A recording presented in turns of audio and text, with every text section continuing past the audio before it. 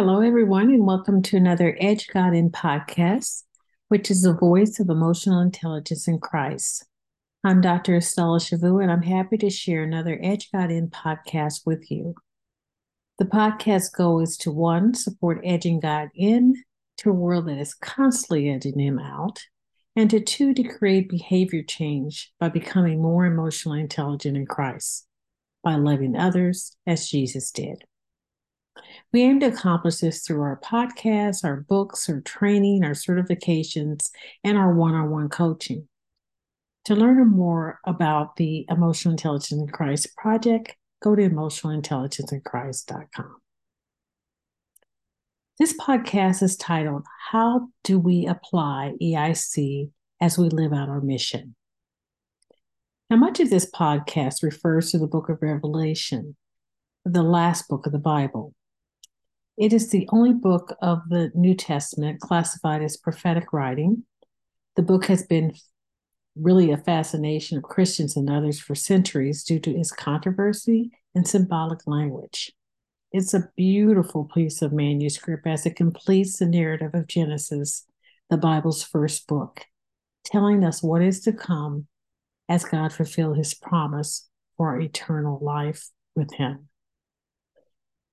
As I continue to investigate emotional intelligence and applying it, I found chapter 1 in Revelation an excellent example of modeling the behavior of Christ, which is what I'd like to share with you today. Let us pray. Heavenly Father, I come to you with thanks and praise. Please, Lord, open our minds to understanding and accepting what you have for us. Thank you, Lord, for the countless blessings you give us daily, those we're aware of and those we're not. Thank you for understanding you will give us all that we need to embrace revelation, letting us know that the prophecy is good news and teaches us how we as individuals and churches should behave.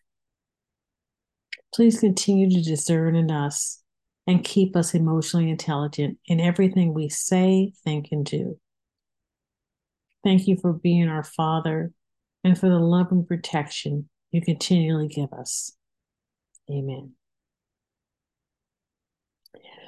So Revelations 1:3 starts off by saying, Blessed is he that readeth, and they that hear the words of prophecy, and keep those things which are written thereof, for the time is at hand.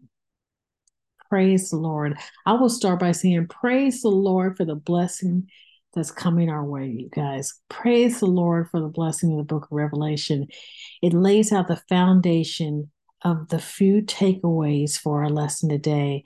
And God says we are blessed for reading it. So when you are getting a blessing today, just listening to this word, and if you open it up and read through chapter 1, you're going to get another blessing. So we are teaching a lot about emotional intelligence in Christ as we practice it through our encounters, our behavior modification, and our course correction. I've hosted a few podcasts in the area, which I will continue to do on how to apply the method. But I wanted to take a pause as God laid on my heart to discuss how to apply EIC as we live out our missions. And our missions sometimes are often filled with trials and tribulations and adversaries and all these things that help hurt us and hold us back. But as I read the first chapter of Revelation, I found that and yet another example of how to do this and how working with the Holy Spirit and not in the flesh makes things all possible.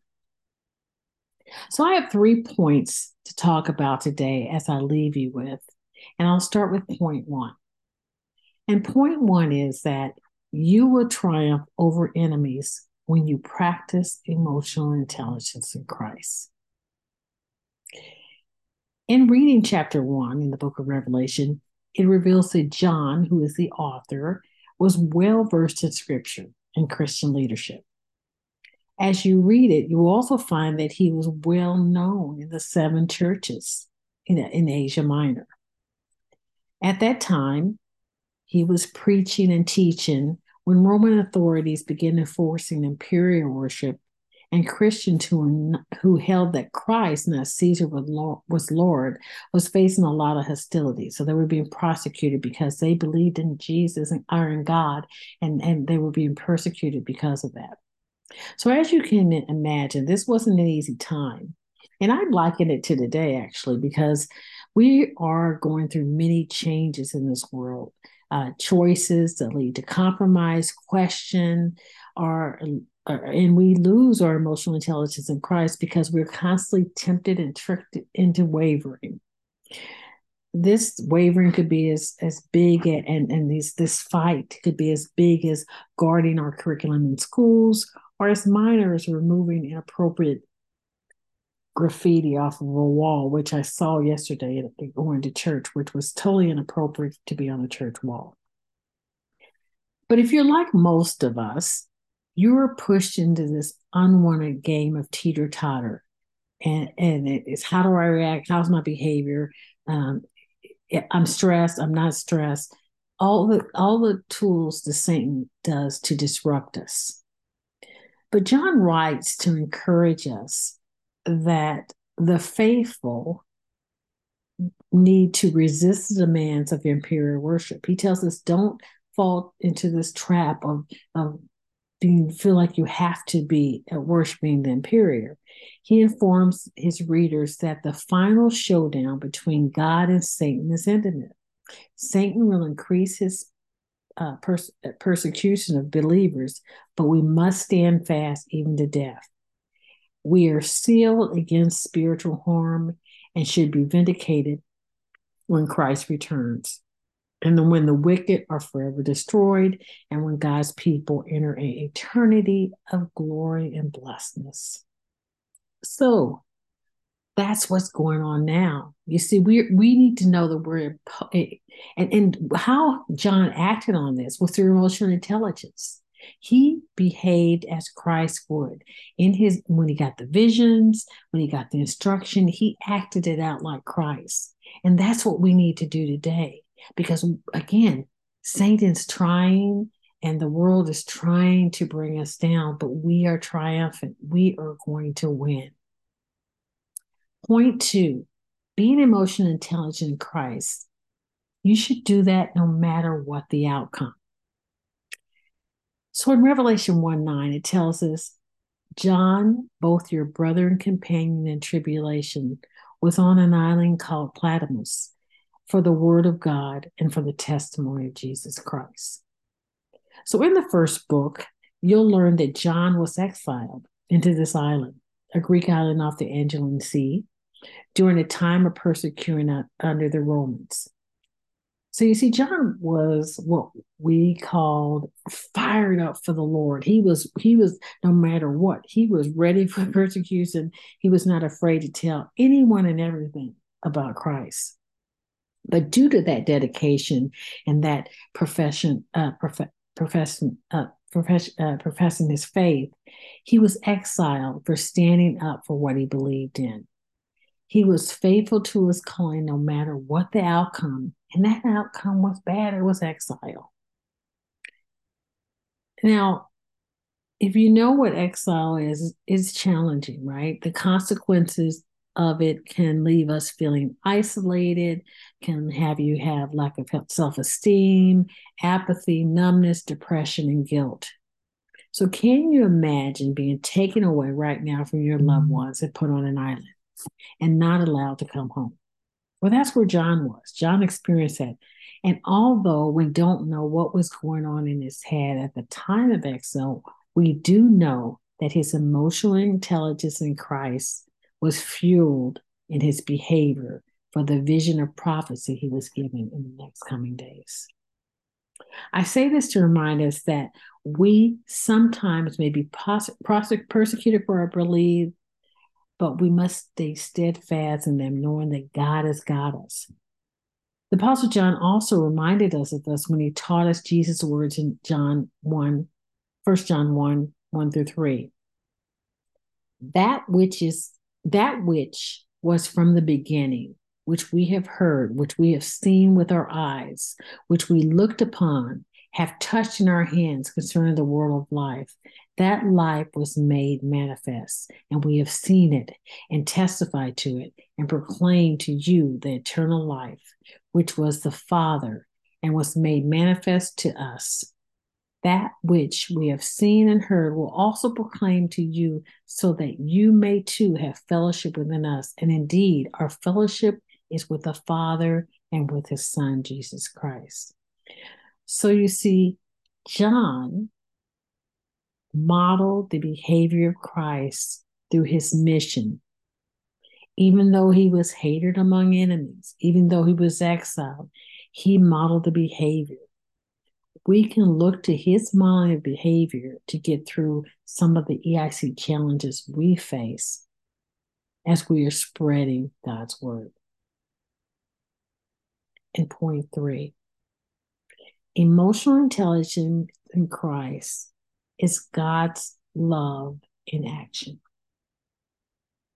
So in the book of Revelation, it reveals that God's word and it reveals God's word and his love for us. Again, John received a vision of God's love and that vision of saving the world. And he was instructed to write down that thing he had seen in the vision given to him by God. He had a vision of what God looked like in Revelation 1:14-16. And here's what it says. His head and his hair were like wool, as white as snow, and his eyes were like blazing fire. His feet were bronze glowing in the furnace, and his voice was like rushing water. In his hand he held 7 stars, and out of his mouth came a sharp double-edged sword. His face was like the sun shining out brilliance. In addition to getting a vision of what Christ looked like, or God looked like, he also had a vision in Revelation 1:3, where John describes his coming back and how all aspects of the Savior's power and eternal mission, including the reassurance and trust that the Lord labors among us and his fruitful servants. God gives us all missions and visions, but how we live them out is important. And that's what John did. As we, the emotionally intelligent person, are examples of Christ, we have to live like he would want us to be. Visions and prophecy are powerful, so don't minimize those. Sometimes we want to run away from our mission. Sometimes we don't listen to that voice that God gives us. Sometimes we don't be still and listen to what he has to tell us. But we need to do that because those missions and those visions are important. They're lessons for us to learn, and the lessons for us to act out, and the lessons for us to act out emotionally intelligently in Christ. In Isaiah 7:1, there was a well-known prophecy of the Messiah coming, and that was over 700 years before Jesus was born to Mary. Did anyone believe that? No. No one believed that Jesus was our Savior. And it wasn't until Joseph had an angel that appeared to him in a dream that he remembered his calling on acting out his emotional intelligence in Christ and taking care of Mary. Therefore, the Lord himself will give you a sign. Behold, a virgin will be with child and bear a son, and we shall call his name Emmanuel. Praise the Lord Jesus. The prophecy of God's love is present in our callings, and we are never alone because God is laboring with us. His vision is about love, which is precisely why we must find joy in books like the Revelation. They may seem challenging, they may seem scary, but the prophecy this is the only prophetic book in the Bible, and the prophecy can teach us a lot about leaning into Christ's behavior, about leaning into what's coming, how to act when things are coming, what to look for when things are coming. It's a great book. It's a book of reassurance and love, not fear. Matthew 11:1 tells us, finally, it came to pass. This connects what happens before to what is now coming to being. Be joyful in knowing that we're looking for the second coming of Jesus. So in closing, I'd like you to look into the book of prophecy and the Revelation and be inspired, because it inspires us to accept and act out our prophecy as God would, as Christ would. John writes us, telling us of the events that will happen to God's people, telling us how we will ultimately triumph over evil. What a great message! As we uncover the missions and vision God's had for us, we must be sure to align it to his behavior. And that is where emotional in Christ comes in. Thank you for listening to this short Bible study. And again, go to emotionalintelligenceinchrist.com to find more about the project.